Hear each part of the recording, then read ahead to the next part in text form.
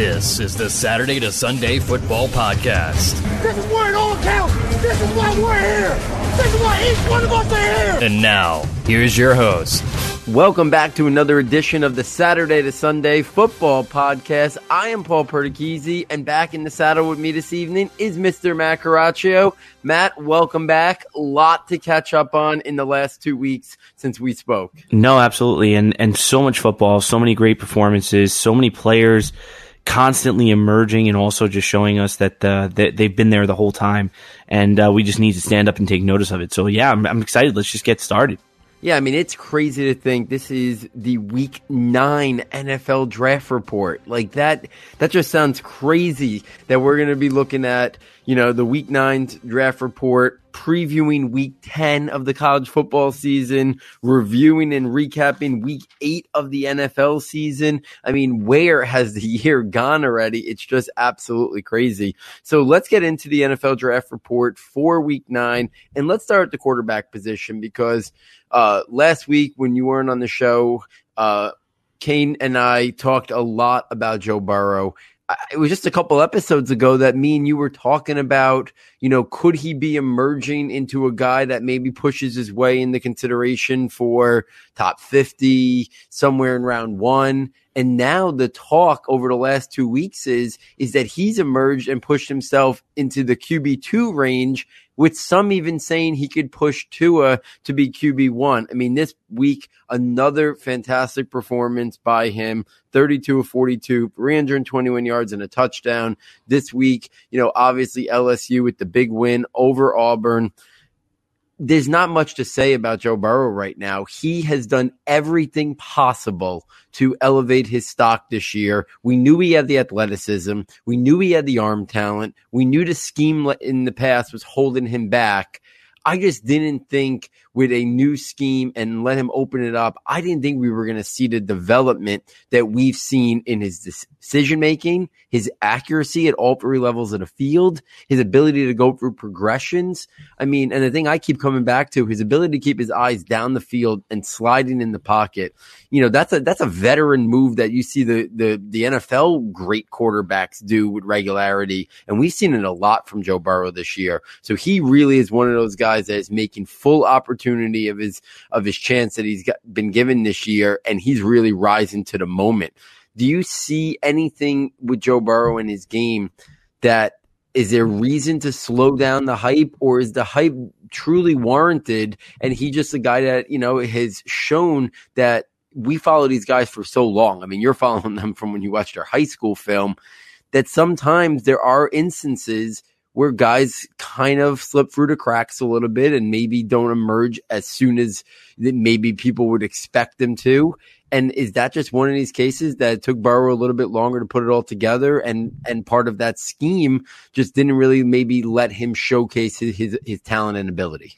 Well, I mean, I'm going to kind of answer this in one way that's going to disappoint listeners, and maybe in another way get us all to think a little bit.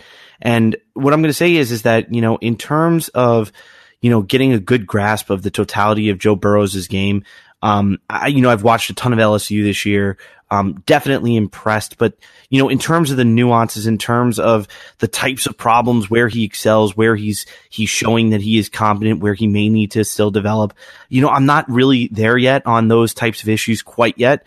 But I mean, in terms of being able to wonder whether or not a player can suddenly emerge, and people want to start pointing fingers. I mean, today I actually did something really interesting. If you get a chance to look at my header now on Twitter, I changed my header on my Twitter to, it's a little weird. You might look at it and you might say, what is it? It looks like a really bad Rorschach test. Like, what were you doing?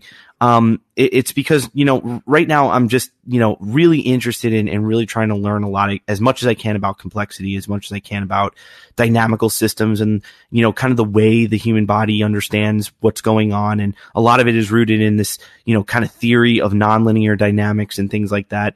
Anyway, yada, yada, yada. Sounds like a lot of complicated jargon. What does it really mean? What it means is that there's a lot of research and a lot of mathematical, precedence for a complex dynamical system, such as a human being playing football in a very complex game like the sport of football is, there's a lot of precedence for the idea of self-organization. The idea that sometimes you just reach a new plateau of ability when everything just kind of aligns itself. When the environment changes, when the receivers around you change, all of a sudden you had a really good meal that day, your health is on the right track. Everything happening around you just collectively kind of unifies itself, and you begin to reach new plateaus and new levels of performance. It's part of what makes complex systems. It's a characteristic of a complex system that we have to be aware of. And guys, the human body, listen, we can say that, everything I'm saying right now is just is over complicating the obvious. It's not. It gives reason and it gives background to it.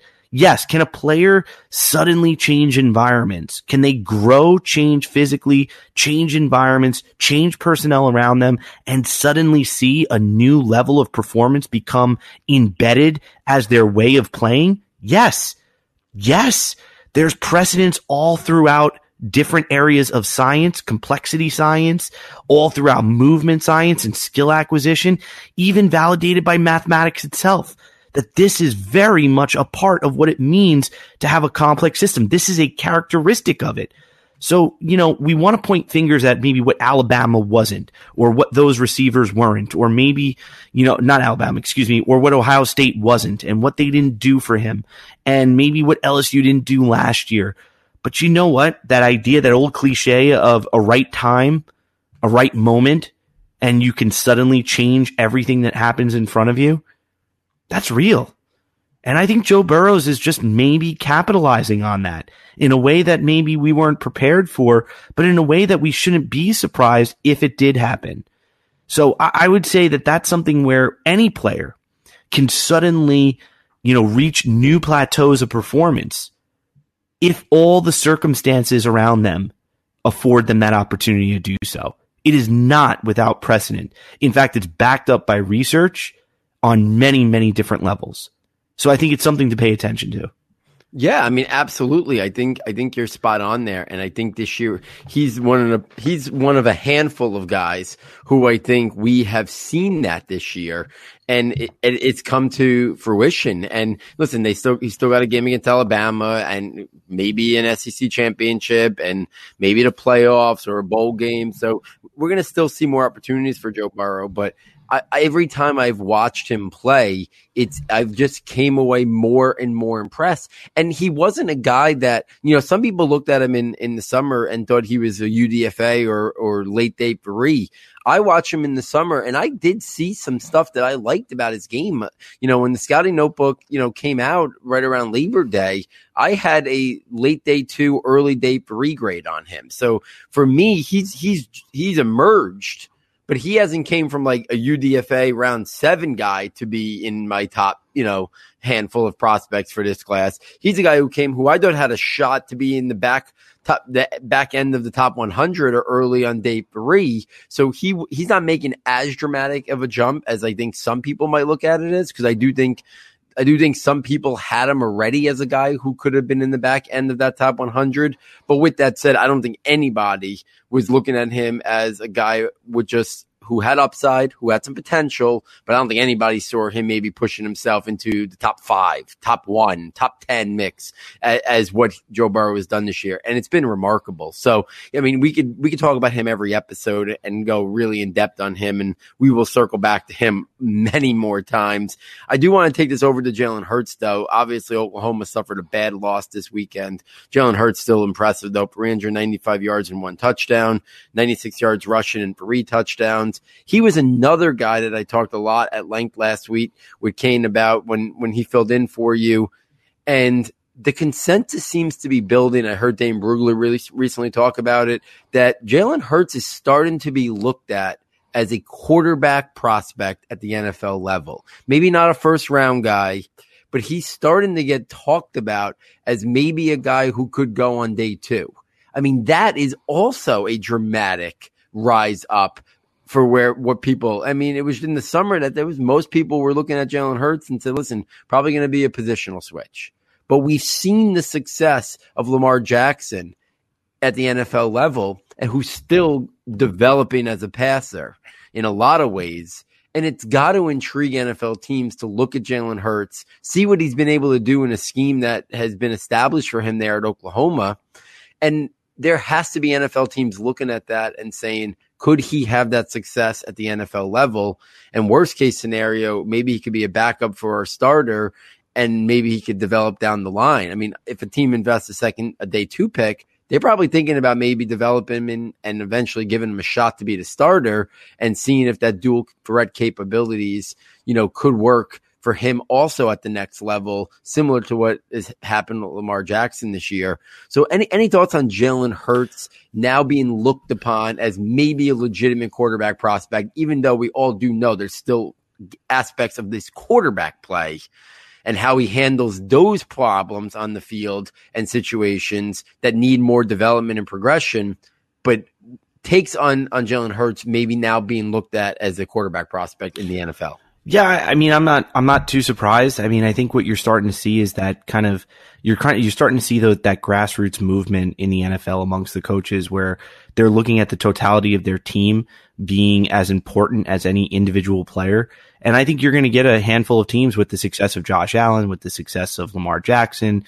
I think you're going to get more and more teams willing to take a shot on those, let's say not exceptionally accurate passers, but capable passers that also add value in terms of their ability to extend the play or to play off structure, whatever you want to call it, on the run, being able to move, being able to make their offensive line better by being able to kind of augment those angles of blocking. Also, maybe just being able to say, hey, the players around us, you look at Baltimore, you're like, hey, you know what? We could have a pretty good functional running game. We got we got 2 tight ends that can catch the football. We don't really need to necessarily throw deep. And when we do, we can kind of live with the 40% chance or so, or less of that happening and being complete. So, we can structure a team that makes this player's strengths stronger, and yet we still have players that can compensate or can reinforce what some of their weaknesses may be in order to put up a really good offense overall. We would love to have Patrick Mahomes and we would love to have Russell Wilson. But if we'll take 70% of that and take Josh Allen, we'll take 75%, maybe 80%, maybe more than that. And we'll take Lamar Jackson. And we think we can build a competent team on both sides of the ball and special teams and overall play that we can, spread the field pretty thin and make teams really compete with us. I think Jalen Hurts is going to be somebody's kind of like approach to drafting Josh Allen. I think it's going to be that type of approach. Let's take him and see where we go. And maybe he's our guy, maybe he's not for the long haul, but we're willing to invest in that price range and see where we can go with that. So I think it's maybe as much about Jalen Hurts' emergence as it is also the transformation of the NFL offensive mindset into being more of a total offense and what we can do to totally threaten the field from every aspect, from running to RPOs to you name it. I think that could be a part of it as well. Yeah, absolutely. And I'm right there with you. I think 100% that, he's now being looked upon. And I think it's equally his talent and what he brings and equally how the NFL game has changed. And listen, I think he's now got a legitimate shot to be a quarterback at the next level. But even if he's not, I mean, look at the impact that Taysom Hill has for New Orleans every time he comes on the field. He's developed he's developed into this unique offensive weapon. And we know the NFL is a copycat league that in worst case scenario, teams might say, yeah, we're willing to invest a 2nd or 3rd round pick. Maybe he continues his progress and development as a quarterback prospect. But worst case scenario, if that doesn't happen, he could at least be this unique offensive weapon like a Taysom Hill. He's got that capability in his toolbox to do that. And that's what makes it so intriguing of a prospect. I'm sorry, I don't mean to go you, but I just don't know if the NFL 5-10 years ago was ready for a guy like Taysom Hill. No, I don't even think they would have reflected. You know what I mean? Like that's part of it. Not a knock on Taysom Hill, but he would have been playing in the Canadian League. He would have been playing in the CFL. No, he's not. He's not in the NFL right now. Yeah, he would have been playing in the Arena League. He would have been playing football somewhere. and he would have probably been a quarterback in whatever other environment that he might have been playing in, but he wouldn't be in the NFL probably. There wouldn't the creativity that we see now in some aspects at the NFL level. Not every team yet. Still some teams haven't really adapted and modified, but I don't think he'd be in the NFL right now for sure. So that's really all I had on the quarterbacks today. I mean, we've talked a lot about them. Obviously, as we move forward, there'll be a lot more discussion on Tua and Jordan Love and Justin Herbert, who some people seem to be down on right now, and Jake Fromm, whether or not he declares or decides to go back to school. Obviously, he's being looked upon a little bit, in the wrong light right now in terms of, the overall Georgia season. Any quick thoughts on the rest of the big guys, or let's move this to the running backs? No, you know what? We can move over pretty quickly because I don't really have much to add here, but I'm just curious. Shea Patterson, big game against Notre Dame. Yeah, or eh. I mean, listen, we move the needle for anybody. We know that we've probably been his biggest fans out there, and that's not saying a lot because we're not head over heels for him. We've always been intrigued by his skill set. We've both ad nauseum said that we think he made a very poor decision in terms of his college choice when he transferred from Ole Miss, which that system and scheme probably would have been substantially better for a player of his skill sets and talents. He still intrigues me though. He's still, I'm not to the point where I think he can maybe be a starting quarterback, but I still look at him and think that he has enough athleticism, mobility, and arm talent to maybe play at the next level. And maybe he starts out as a practice squad or third stringer, but I mean, Brandon Allen's about to start a football game at the NFL level for the Broncos this week. Yeah. I mean, that's my point. Yeah. So if Brandon Allen could be a starter and work, obviously for circumstances, Drew Lock is still coming back from injury. Joe Flacco's injured. But it just gives you an opportunity that Brandon Allen has been bouncing around, and no knock on Brandon Allen. There were aspects of his game that I think were and are intriguing, but most people, didn't look at him as a guy that would ever get a real opportunity to be a starter in the NFL. And I'm not saying he's going to be more than a spot starter for one or two games, but it just kind of shows you though that there can be guys that can kind of get to the NFL level, kind of bounce around or be in a practice squad, and then kind of work their way up. I still think Shea Patterson has some raw tools. Does he ever get an opportunity? I don't know. I mean, I think that was more about the overall lack of offense for Notre Dame, a great defensive effort by Michigan, than it specifically was about Patterson, but he got the job done. He did what he had to do in that game. He showed signs, and showed some glimpses of that playmaking ability that both you and I liked. He's interesting. He's an interesting guy. I think he's had a lot more downs than ups at his time at Michigan, and that's going to hold him back in the public perception. But I do think if you look beyond the box scores and you look beyond, production, I do think there is a player there that does have some skill set and some uniqueness about him that I think an NFL team could be a little bit intrigued to get him in camp, even maybe as a UDFA or a late round pick, and see what they got with this guy. So yeah, that's kind of where I am with Shea. So let's take this to the running backs. A couple things right off the bat. I put out a tweet this weekend and I wanted to kind of get your take on it. That is it crazy to state a statement that Cam Akers is the second most well-rounded all-around back in this really great potential 2020 draft class? Because you look at him, and besides DeAndre Swift, I'm not sure there's another running back in this class that makes an impact in both the pass game and the running game that we like to see. And it's not just he could run legitimate routes. There's always, there was a conversation a couple weekends ago on a Saturday about a lot of running backs could just be a check down option, catch a dump off, a flare, a screen pass. But Cam Akers, like DeAndre Swift, I think could legitimately run routes, be a weapon in an Alvin Kamara, Saquon Barkley, Christian McCaffrey type way in terms of the pass game. Maybe not at the level of those three guys. I literally just rattled off the best three in the NFL. But maybe after that, the Tariq Cohen, the David Johnsons are very good receiving backs as well. I watch Cam Akers, and I still think he's one of the more well-rounded all-around backs in this class, and right near the top of DeAndre Swift. Yeah, I don't disagree. I mean, I think we have to insert J.K. Dobbins into that discussion, not just because of the weekend that he had, which was phenomenal, obviously, but I think you have to put J.K. Dobbins in there as well, just because of what he can do in terms of being a receiver and catching the football, as well as playing on the run. But I think this is what it comes down to. I think we could say that there are problems, that there are players that they can solve better than other players. Like, I think Jonathan Taylor can solve certain problems a bit better than Cam Akers, and Cam Akers can solve certain problems that Jonathan Taylor can. And we can have that discussion ad nauseum. I think what it comes down to is what you said and led with, which was all around game and all around versatility.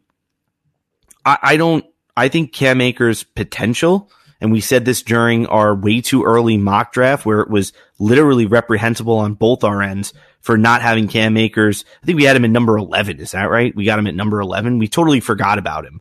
And we did a massive mea culpa during that episode, if I recall correctly, about how we just lost track of that.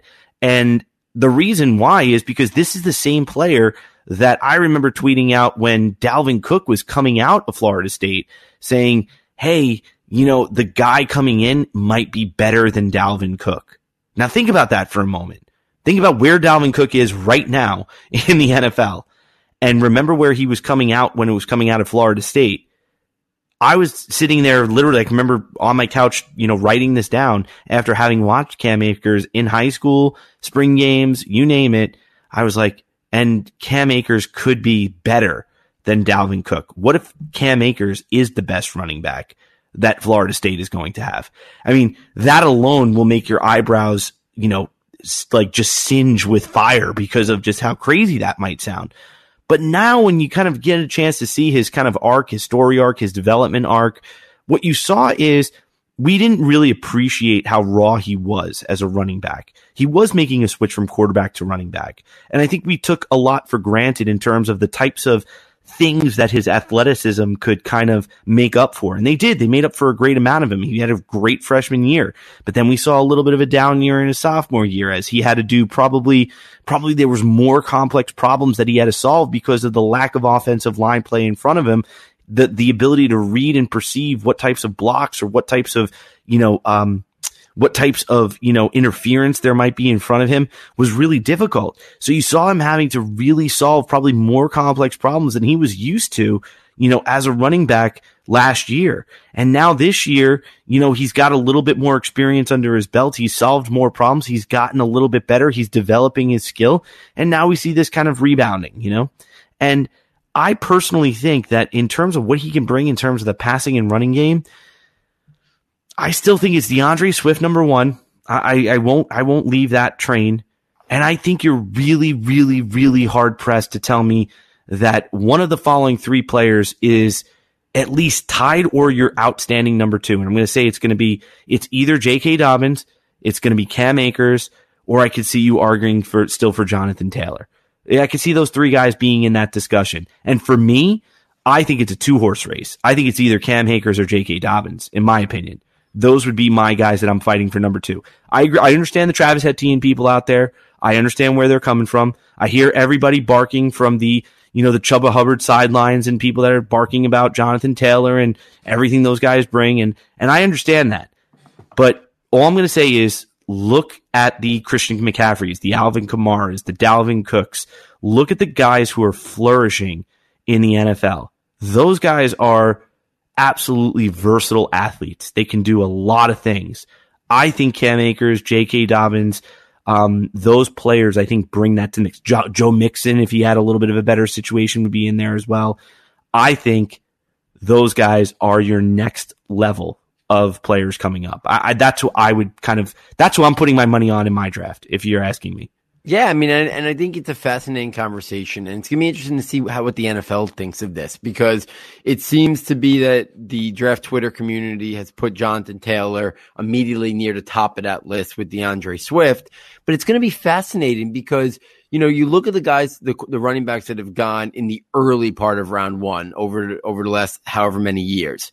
in hindsight, the Jaguars probably regret Leonard Fournette. He's having a great year this year, but the impact in terms of building an offense, and the ways that he can win on the football field, I don't think is representative of using a top 10 pick. You look at Saquon Barkley, Christian McCaffrey, Todd Gurley prior to him maybe having some knee issues that seems to have slowed him down, Ezekiel Elliott. These guys are special, special players that could impact the game. But we've seen guys like Rashard Penny go in round 1, 2 years ago, which was a little bit of a head scratcher. We saw Sony Michel go in round 1. So I do think there's a scenario where it's been a little different lately. Before I saw Sony Michel and Rashard Penny go in round 1, I would have looked at a guy like Jonathan Taylor and I would have said he's going to go top to middle of round 2, because right now he is a little bit of a one-dimensional of he doesn't fit the mold of what I think the modern day NFL running back perfect dream build scenario is. But now we saw Penny, we saw Sony Michel, and those guys weren't great receivers. They were average receivers at best, even in college. And that part of their game hasn't even translated to the NFL. So I do think Jonathan Taylor still could be in the mix for a round 1. I think Cam Akers, maybe if he doesn't get up there, I still think he should be a day 2 pick due to his all-around game and versatility. And I love that we keep bringing up J.K. Dobbins because people just continue to be sleeping on this guy. His toughness and physicality, he's tougher and more physical than people give him credit for. I think people somehow have pigeonholed him to be like a space player, and I think that's a very false representation of his skill set. Do we need more than the LSU? Is it done now? Because I feel like after that LSU type of do we need any more? Yeah, I mean, maybe. I just feel like J.K. Dobbins should be getting looked at very similarly to, at the NFL level, a Devontae Freeman type player. He can run in between the tackles. He can run outside. He can play in space. He can run with power and finishing ability when needs to. He doesn't have this elite long speed or great long speed. So what? A lot of great running backs at the NFL level don't have that. So maybe J.K. Dobbins runs a 4.55. Is that really a big deal? Josh Jacobs, who's doing great this year, ran a 4.52. Alvin Kamara ran a 4.53, I think it was, or a 4.51. So it's not like J.K. Dobbins is going to run a 4.7.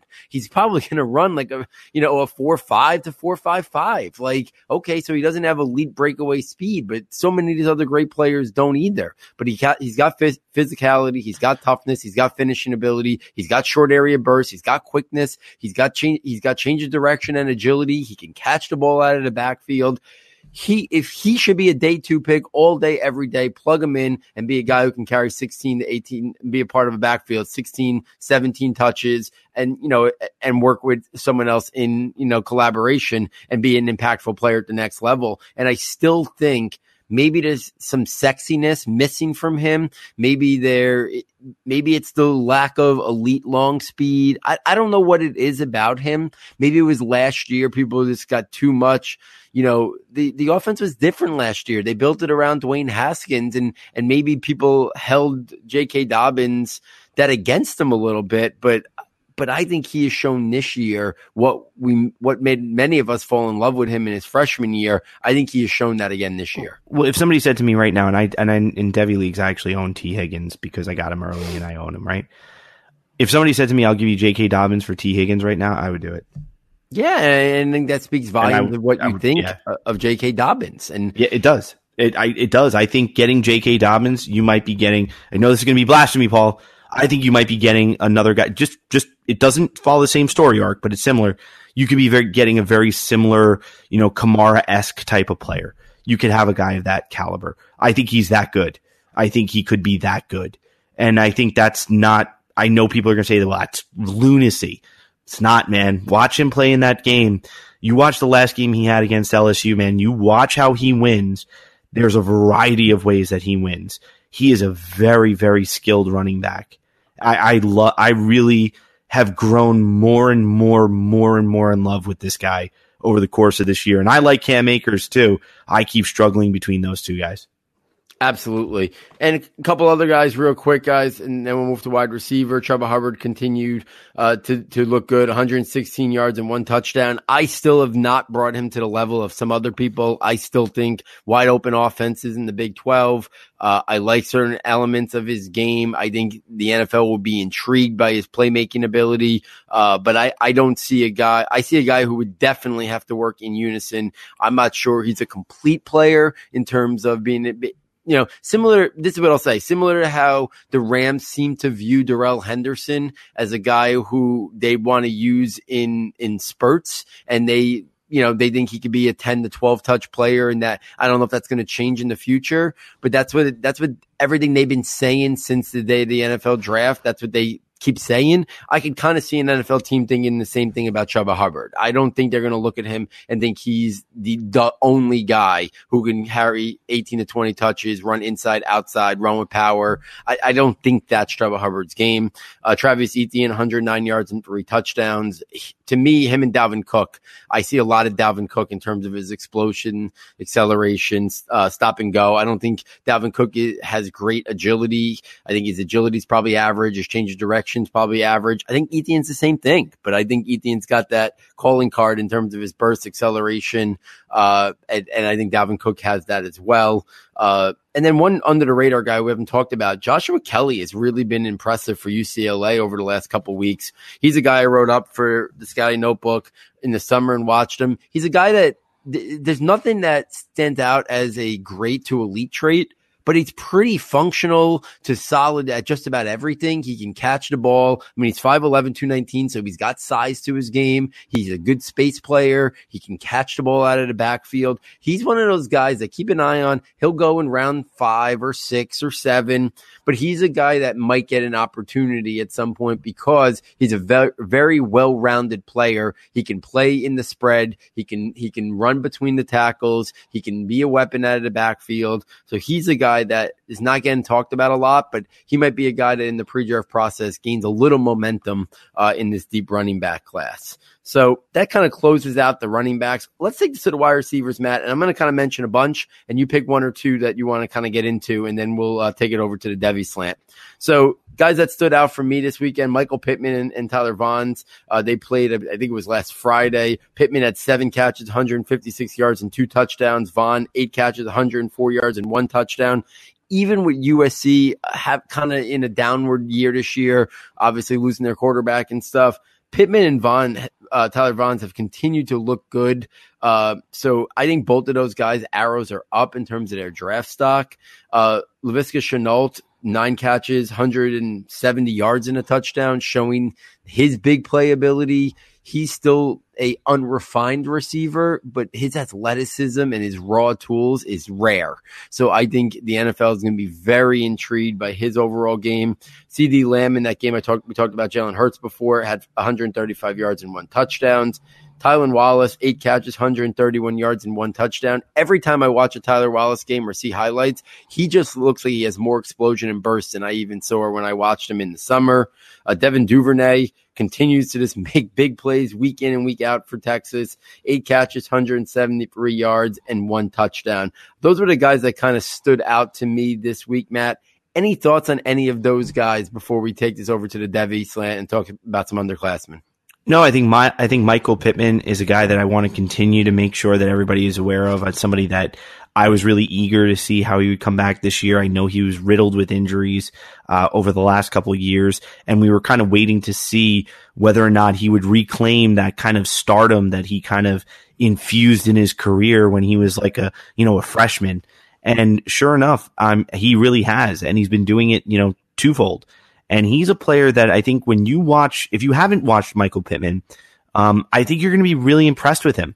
I think he's a really impressive wide receiver. I think he can adapt in the moment to the trajectory of passes. He has great body control, but he's also elusive in the open field. And he's also a load to bring to the ground. Not because he's big and heavy, but because he's very, very, very good contact fidelity in the open field. He's not an easy target to bring down. So I think Michael Pittman is a player for sure that I think needs to stay on everybody's radar. And Paul, I got to echo what you said about Tylan Wallace.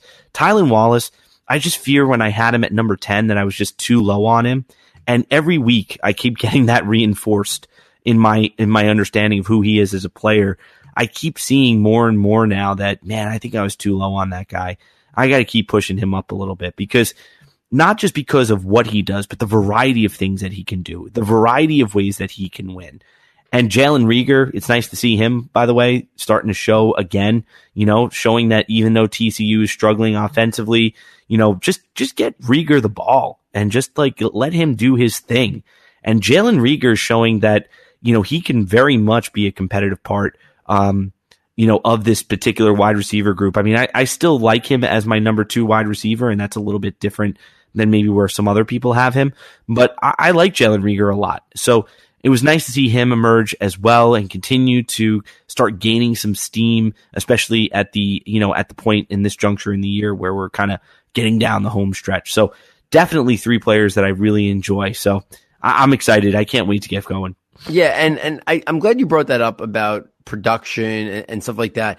I do think as a whole in the community, at times we make changes to our rankings. We let week in and week out performances dictate too much at times what we think of a player, and especially the production component of it. I think it's very much human nature to want to do that when a guy is barely producing up to his level of talent for whatever reason, and other guys are just going off every single week. I think it's hard to fight back of not making a significant switch. Chuba Hubbard's just one guy.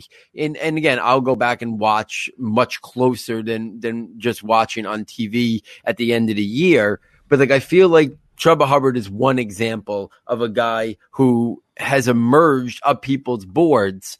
And is it because they look at him and they think his skill set translates to the NFL greatly more now than what they thought before the year started? Or is it just because they're in awe of the stats he's putting up? But then the stats he's putting up has to be taken into the context of what is he doing? He's doing it in the Big 12 against these defenses with the teams, with the offense spread out so much, and that being opening wide rushing lanes. Laviska Shenault wasn't playing up to his standards. Jalen Reagor not playing up to his standards, not playing up to his production. So because there's other guys who are outperforming statistically, I think sometimes that seeps in a little bit too much into, stock up, stock down. And I get it, because it's the instant, it's the microwave world. The instant, we're trying to make instant assessments week in and week out, and we do it too. But we literally have a segment every week called the NFL Draft Report, talking about, box scores a little bit and performances. But we try to look a little bit more bigger picture. And I think it's very important as the year is getting ready to we're already in the second part of the year. And then as we start to really evaluate these guys in the pre-draft process, is not to overvalue statistical production, because I think we can, if we let that guide us too much, I think we're missing out on things. And I know me and you, we try hard not to let it impact us too much. But I do think sometimes it just naturally happens. And I think sometimes out there in the community, there's so many great minds. I do think sometimes I feel like I see it impact, and people take too much of a negative stance on somebody and maybe bump up somebody a little bit too much because of the week in and week out production. And I think sometimes we got to fight back a little bit on that and say, listen, there's a lot of circumstances that go into actual production. So I know that's something that we talk about a lot off air. So it's something I kind of wanted to mention. So let's take this to the Devy Slant. I wrote down a couple names here of some underclassmen.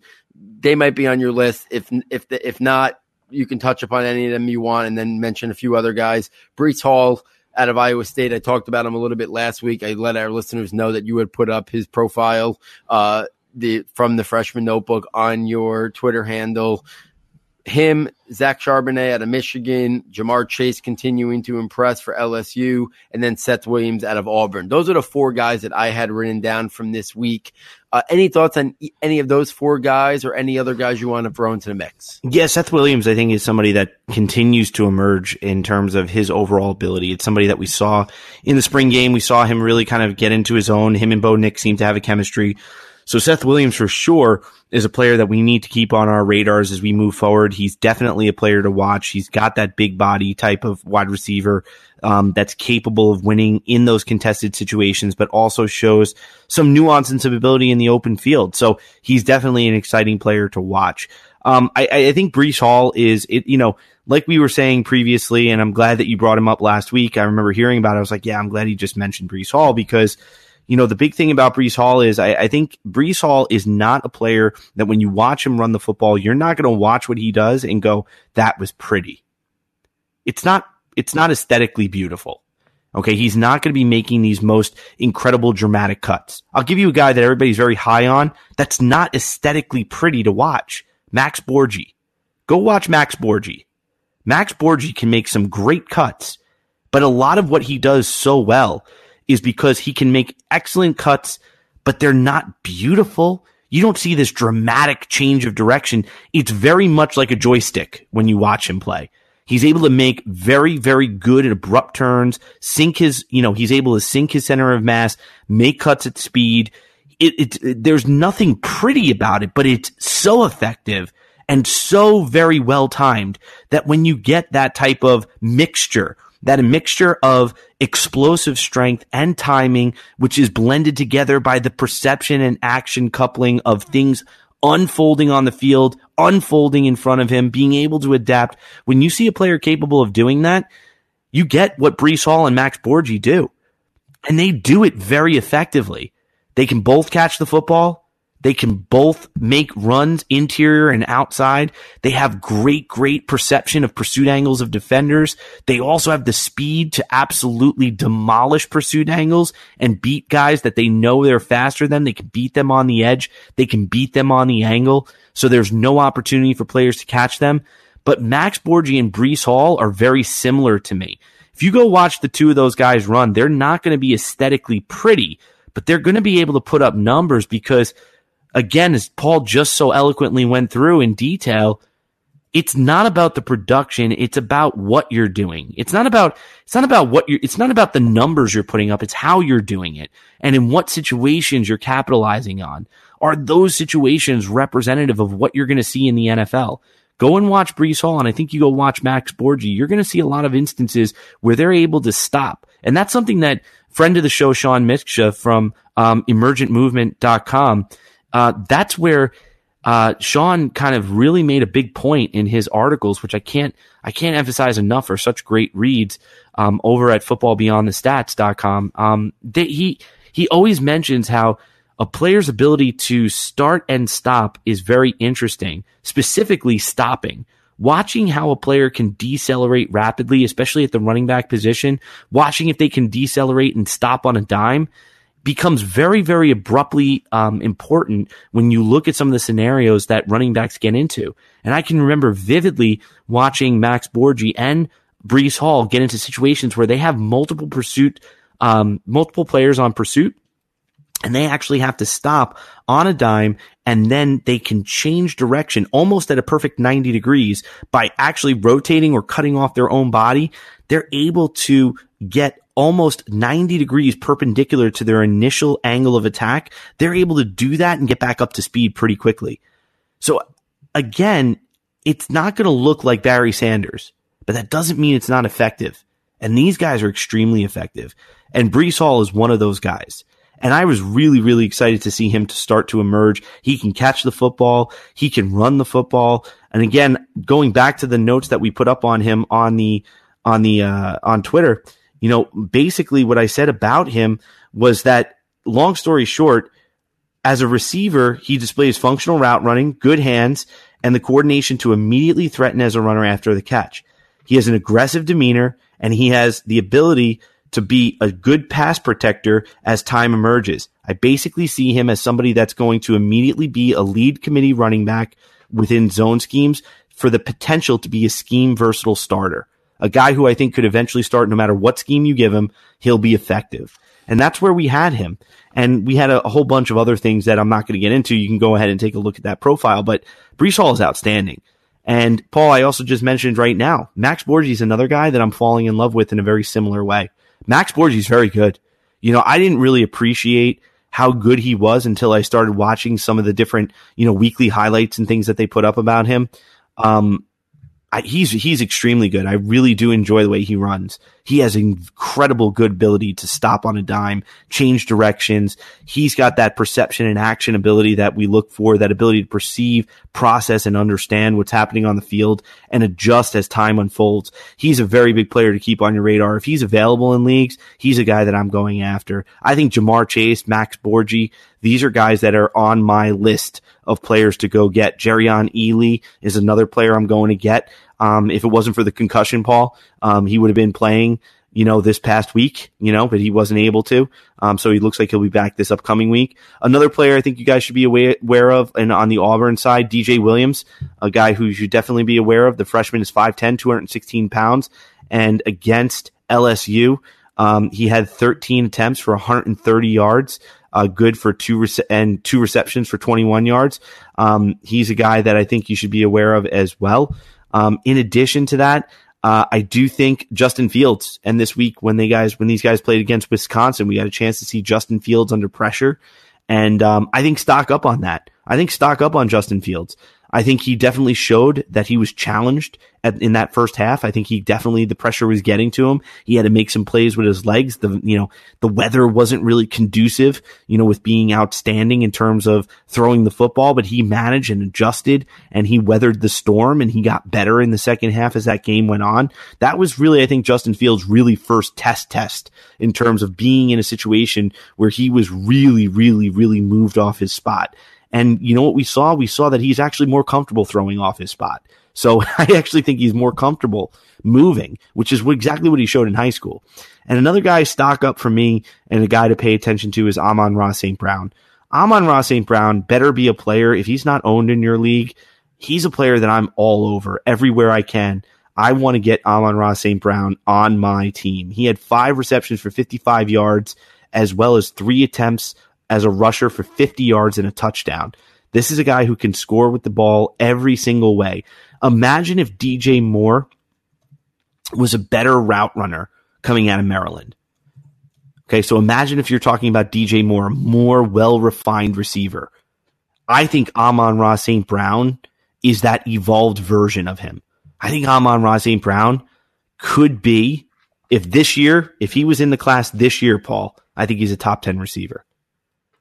Yeah. That's how good he would be. I think you're right. I love his overall game and his route running ability. I think he's a guy that next year is going to be, next year's class is going to be an elite wide receiver class too. And I think he's very much going to be in the mix, as being one of the top, receivers in the country. When we talk about guys next summer and we're previewing, the 2021 draft, I think he's very much going to be in the mix. So let's take this over to the tail of the tape as we take a look to week 10 in terms of some of the key matchups, prospects that we have our eyes on. First game, I gotta say this. I love how Paul suddenly just texted me. He's like, "Do you know you said Ohio State, LSU, I think 3 times tonight?" And I was like, "Did I?" And I'm thinking to myself, yes, I did. Yes, for all of you people out there, I am not ill. I am not ill. I did say that. I did say that by complete and utter accident. So I avail myself to all the scrutiny. May everything rain down upon me. Sorry, guys. But yes, I know Ohio State and LSU did not play. I for some reason, I just kept equating LSU and Auburn in my mind as being Ohio State and LSU. And I'm just like, yeah, that didn't happen. So. I thought I misheard the first time, and then the second time you mentioned it, I was like, wait a minute, I gotta send Matt a quick message. Yes, sorry, everybody. My head's there, my heart's there. Well, listen, maybe that go Buckeyes. Maybe that is a foreshadowing of what we could. That's see what I was doing in the semifinals or the national championship. That's right. I was sending the committee a premonition. It's on your mind that could be the foreshadowing of the future semifinal or national championship game. Between now and next Tuesday, the committee is going to be listening to this episode, so they're going to have to get caught up in order to get their first rankings out. So obviously, they got to put them at either 1-4 or 2-3. So we could literally see the current matchup: Ohio State, LSU. You see what type of guy I work with, everybody. This is the type of guy I work with. He texts me. He didn't even call me out. he sends me a little bit. Thank you, Paul. Thank you, Paul, for not totally embarrassing me. Sorry, everybody. My head is here. My heart's here. Go Buckeyes. Go Tigers. I don't know what I was thinking about, but yeah. But all be told, I think the reason why those names are so synonymous when I think of Ohio State, when I think of LSU, when I think of Auburn, is because, again, they have some of the most exciting players in the country, all three of those teams. So that's really why they, on a Devy front, on a very much a college football landscape in terms of draft, those teams right now are incredibly exciting. So really LSU and Ohio State are the ones I just keep swirling in my mind. So thank you, Paul. That's the man right there. Thank you. Yeah, I mean, listen, those teams in general, just, we constantly talk about these teams because they're just always on the radar. They're in the national title picture. There's so many high-level draft-eligible prospects. I mean, we've seen, Ohio State, Wisconsin was a recently big game. LSU, Auburn was a recently big game. We're looking forward, to Ohio State, Penn State, Ohio State, Michigan, LSU versus Alabama. There's so many games on the horizon with these teams that we're constantly look forward to these games and talking about these teams that it's very easy, I think, to sometimes, misremember or, in terms of things that happen or things that are on the horizon. But with that said, this week, I don't think there's that monstrous game. But I did write down a handful of games that I'm intrigued from a prospect perspective.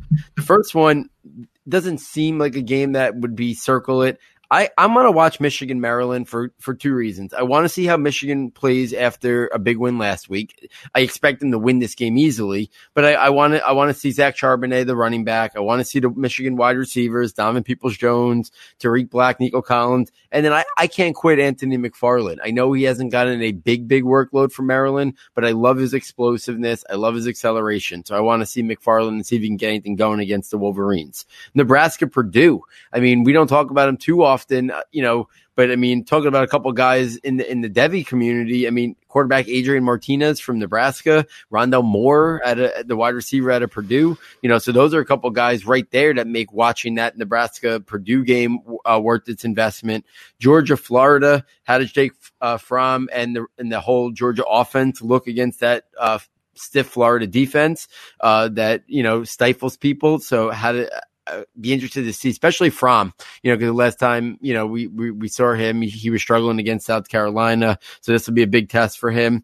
Miami, Florida State. I know it doesn't have the appeal that it once upon a time had, but when Matt and I grew up, this was one of the must-see games on TV of the season. I mean, these were two teams that were big-time rivals in the state of Florida with so much NFL talent. And this game used to have ramifications on pick a game.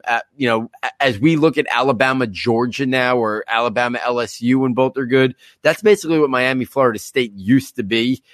So still guys I'm excited to watch. Brevin Jordan, exciting young tight end there at Miami. Cam Akers, we already talked about. Tamarian Terry. So still want to have close eyes on that game. Utah versus Washington. Zach Moss has been back the last couple of weeks, getting back into the swing of things. Jacob Eason moving up draft boards, maybe even pushing himself over the Jake Fromms and maybe even the Justin Herberts of the world. That buzz has been out there. And then Oregon, USC. We already talked about the USC wide receivers having a really strong year.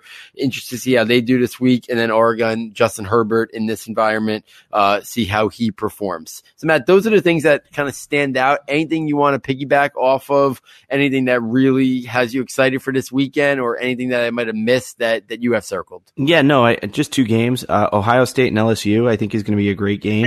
No, I'm just kidding. No, I think Ole Miss and Auburn is one game that I'm really circling for me, because I do want to see what Jerrion Ealy does look like when he comes back. I do want to see how Matt Corral, how that's all going. I want to see what that looks like at Ole Miss, whether or not he's going to end up getting, the reps that he wants. Also another game that just kind of continues to intrigue me a little bit, And we kind of, I don't think we didn't mention it, but TCU and Oklahoma State is one that I at least want to watch for Jalen Reagor and Tylan Wallace. I would like to see how those guys play against one another. It's a little bit of a track meet there, but it's interesting. And Paul, just piggybacking on what you said about Miami, Florida State, to add to that, it looks like, a favorite of mine, Jarren Williams, may end up getting the start again, because even though it seems like Miami went from certainty to be very good this year to now like not really sure what we have. And I still really like Jarren Williams. It may not end up panning out the way I want. and that is what it is. But, it sounds like he may make a little bit of an offer to start for that game. So we'll see how that ends up playing out if he does get the start. And that's it, Paul. So, I mean, like those are the main guys that I'm looking at in the main, games that I'm looking forward to. Yeah, I mean, a lot of not that big monster game like an Auburn LSU, but at the same time, a lot of intriguing matchups, a lot of prospects that we'll have our eyes on for Week 10 this weekend. So let's close it out with a quick NFL rookie report for Week 8, basically the halfway point of the NFL season now.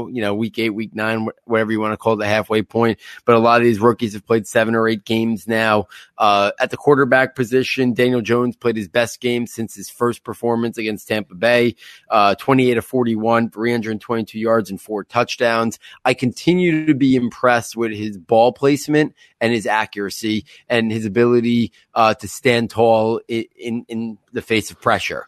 Has it led to him holding on to the ball too much at times and let the turnovers? For sure. But it's rare to see a rookie quarterback standing tall in the pocket and throwing with such precision in terms of his overall ball placement, and putting it, leading the receivers, putting it where only his receivers can make a play. I was very impressed with him.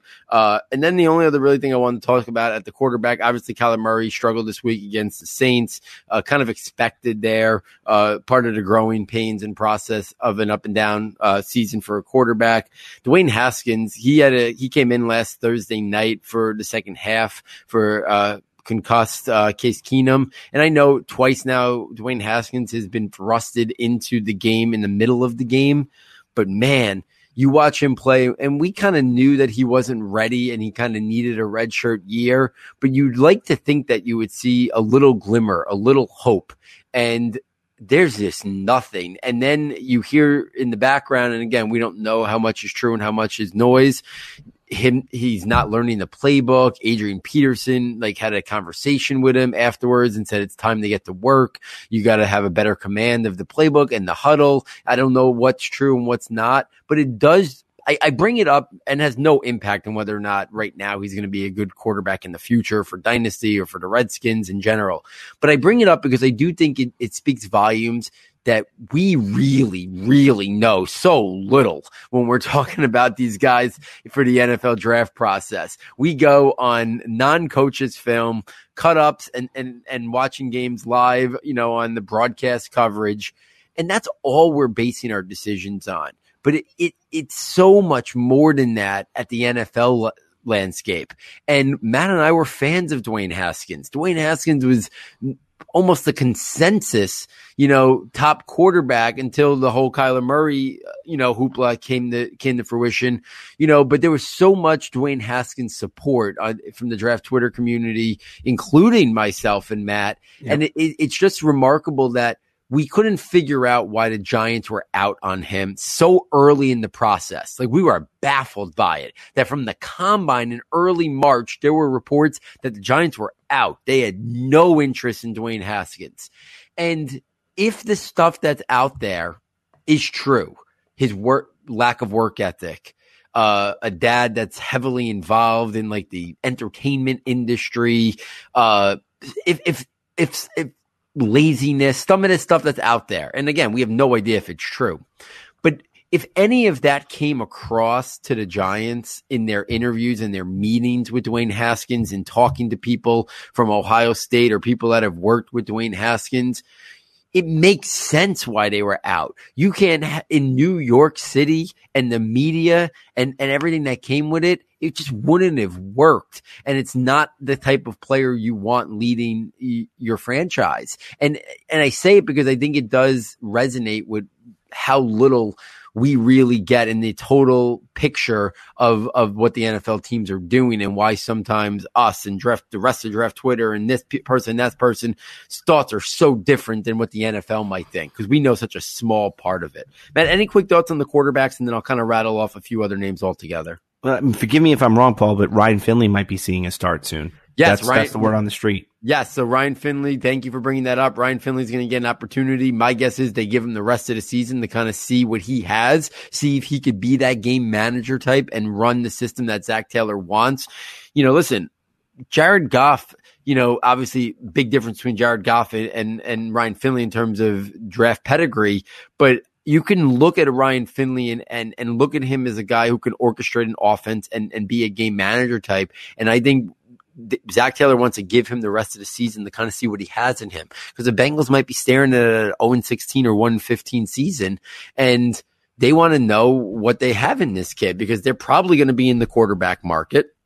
But maybe they find out Ryan Finley could be a good backup. Maybe there's more than meets the eye, and maybe they have the first pick in the draft and they want to take the defensive end phenom, Chase Young, and they think that Ryan Finley could be a good starter if they go that route. So we're going to get a chance to see Ryan Finley. Gardner Minshew, really impressive performance this week.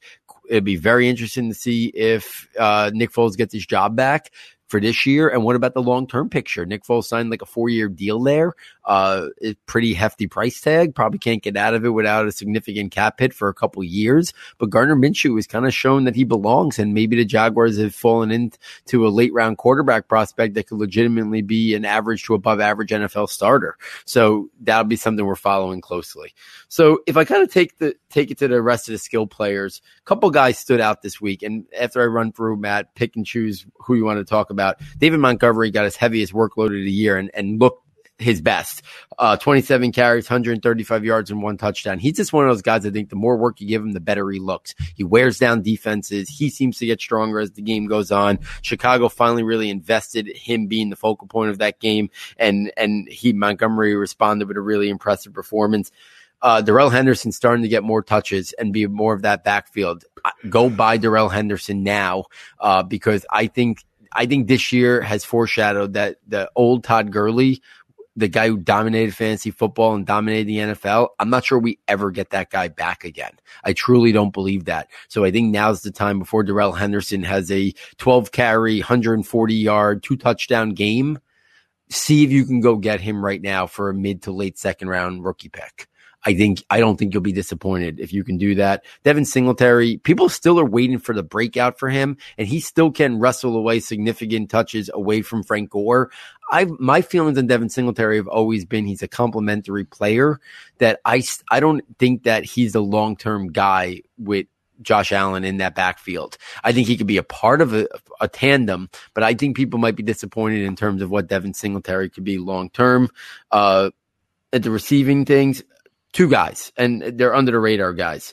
Deontay Johnson continues. Impressive game on Monday Night Football. Obviously, the play was a broken play for the big touchdown. But we talk about Deontay Johnson because Matt and I were big fans. If you guys are regular listeners, every time it was, give me an under the radar guy. Give me your submarine player. Give me this. Give me that when we do our tier shows.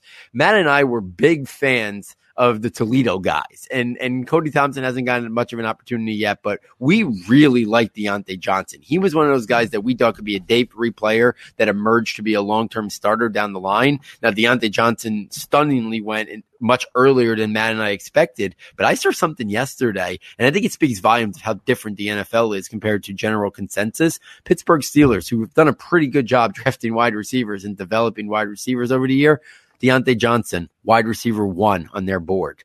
They love this kid. So when they took him, they thought they were getting a steal. They thought he was a round even better than what they thought he was a round 1 type player. That's how much they loved him. He's starting to emerge, and it's unfortunate because it seems they kind of been coming at the expense of James Washington, a guy who Matt and I both liked as well, that I think with Deontay Johnson emerging, with Juju Smith there, I kind of feel like because of Juju Smith and Deontay Johnson, James Washington's never really going to get an opportunity to emerge there. And then Darius Slayton, right now, inconsistent, but you continue to see plays that the Giants got a steal in the 5th round. They're asking him this week. He won 2 jump balls. That's just another part of his game that he's checking off. We already know he has that vertical speed to beat people deep. Now he's showing body control and ball skills, the ability to go up and high point and out muscle people for a ball. Did that twice this week. Could have even had a 3rd touchdown. I think he's a guy you can go by him probably for a late 3rd round rookie pick, especially when people look at him and say he might be option 5 on the team when Shepard and Tate and Barkley and Ingram are there. I think he has a legitimate chance to be a number 2 or number 3 wide receiver on the Giants depth chart sooner rather than later. Maybe not this year, but in next year or the year after that. So stock up on him. And then Noah Fant's getting more opportunity, especially with the Emmanuel Sanders trade. But I'll say this about Noah Fant. He's got to play a lot better. I watched that game I think it was last Thursday or 2 Thursdays ago, and he was just dropping passes left and right. He's had a lot of battles with drops this year. There was already some refinement and development issues in terms of his overall route tree and route understanding and route running, but I thought in terms of just straight catching the ball, I didn't think that was going to be an issue. But right now he's getting more and more work, which is nice to see, but he needs to start showing a little bit more production on that workload that he's getting to really get me excited about him long-term for fantasy football. Yeah, I mean, just to pivot off that, I mean, Deontay Johnson, going back to that point, that was a player that, we were so adamant that people pick up during the season if you could wrestle him away from somebody. And I don't know if that's ever going to happen now, but I still think it's worth trying. Because there might be people that are out saying, when this is Ben's team again, we'll see who the second wide receiver is. That's a fair point. So I do think that, if you can go and get him now, you do it now. And also I'm going to continue to throw out a player that I think people need to pay attention to if you're not paying attention to him right now. And that's Irv Smith Jr. I mean, I went and, Paul can validate this. I even went in my own league after saying, a couple weeks ago that I would pay a 3rd round pick for him. Well, I paid a 3rd round pick in 2020 and a 3rd round pick in 2021 for him. I'm that high on him. I think that he's a player that will be a potential, good player at the position of tight end, a very good receiver. Every time he's on the field, all he does is catch the football. All he does is look good for the Vikings. And the Vikings still don't really have an adequate 3rd wide receiver, really. And I think that there's a lot of opportunity for Irv Smith Jr. to work his way back in. So I'm just kind of on that bandwagon, Paul. And also, even though this is kind of even though this guy is kind of deep in the kind of under the radar guys, if you have very deep benches and we start backfilling those benches with some players that are probably on the waiver wire that you can go and grab and still hold on to. I don't think the Washington Redskins are even beginning to emerge as a finished product. I'd stash Kelvin Harmon. I would stash Kelvin Harmon because you know what? They get a quarterback. All of a sudden, go look at what Kelvin Harmon has done. Every time he's on the field, he catches a ball. All he does is catch the ball. So I'm not quitting Kelvin Harmon just because the Washington Redskins are a little bit of a train wreck right now. And then the last one I would throw out there is Calvin Ridley. I mean, again, Riley Ridley. Sorry guys, LSU, Ohio State, Calvin Ridley, Kelvin Harmon, we're just all over the place. But Riley Ridley is another guy. Just stash him because again, that's another wide receiver core and offensive unit that just looks in disarray. So when you have offensive units in disarray, I think there's opportunities for dramatic self-organization once they have an established quarterback or they have an established offensive coordinator where they can start making moves. So those are just 2 guys that I would backfill my roster with if you have the room to do it. Absolutely. And I really like the Riley Ridley call because Trey Burton hasn't emerged over the last 2 years with Chicago into the playmaker I think they thought they were going to get in terms of a receiving tight end. Anthony Miller's kind of taken a little bit of a step back this year after a really successful rookie year. Taylor Gabriel's probably not locked in long-term for there. Javon Wims has had some moments, but nothing that locks him into anything. So when you really look at their pass catchers, it's Allen Robinson and then it's up for grabs. So maybe Anthony Miller shows what he did his rookie year, but maybe it is an opportunity down the line for Riley Ridley, who I know both you and I were fans of his game and especially his route running and, thought he could be that, again, again, comparing him to college, not NFL, but I saw a lot of similarities between college Riley Ridley and college Mike Thomas from Ohio State, in terms of play style, in terms of what they can do. Maybe a big slot, be a guy that works that intermediate parts of the field, not going to be a guy who's going to be a burner and win down the field vertically. I think Riley Ridley could fill that void for that team and maybe be a very functional big slot or, outside Z possession style wide receiver. Yeah, and just one more name to throw out there. I think the window is going to be closing quite soon on Preston Williams. I think if you haven't really seen any Preston Williams film yet, you really should check it out. He's developing, guys. I mean, he really is developing. Watch his film from beginning of the year to now. He's getting better. And he was a player that a lot of people said the only thing holding him back from being a stud really was just some of the off the field concerns. And I think it was really evident in his game, even, when he was playing in college. I think it was evident that the talent was there. But again, it was the total package that was being drafted. There were concerns. And, I don't think he was as necessarily as polished as a player as some of the other guys that were there. But he's fallen into an opportunity where he's gotten the opportunity. I think that window is going to close soon.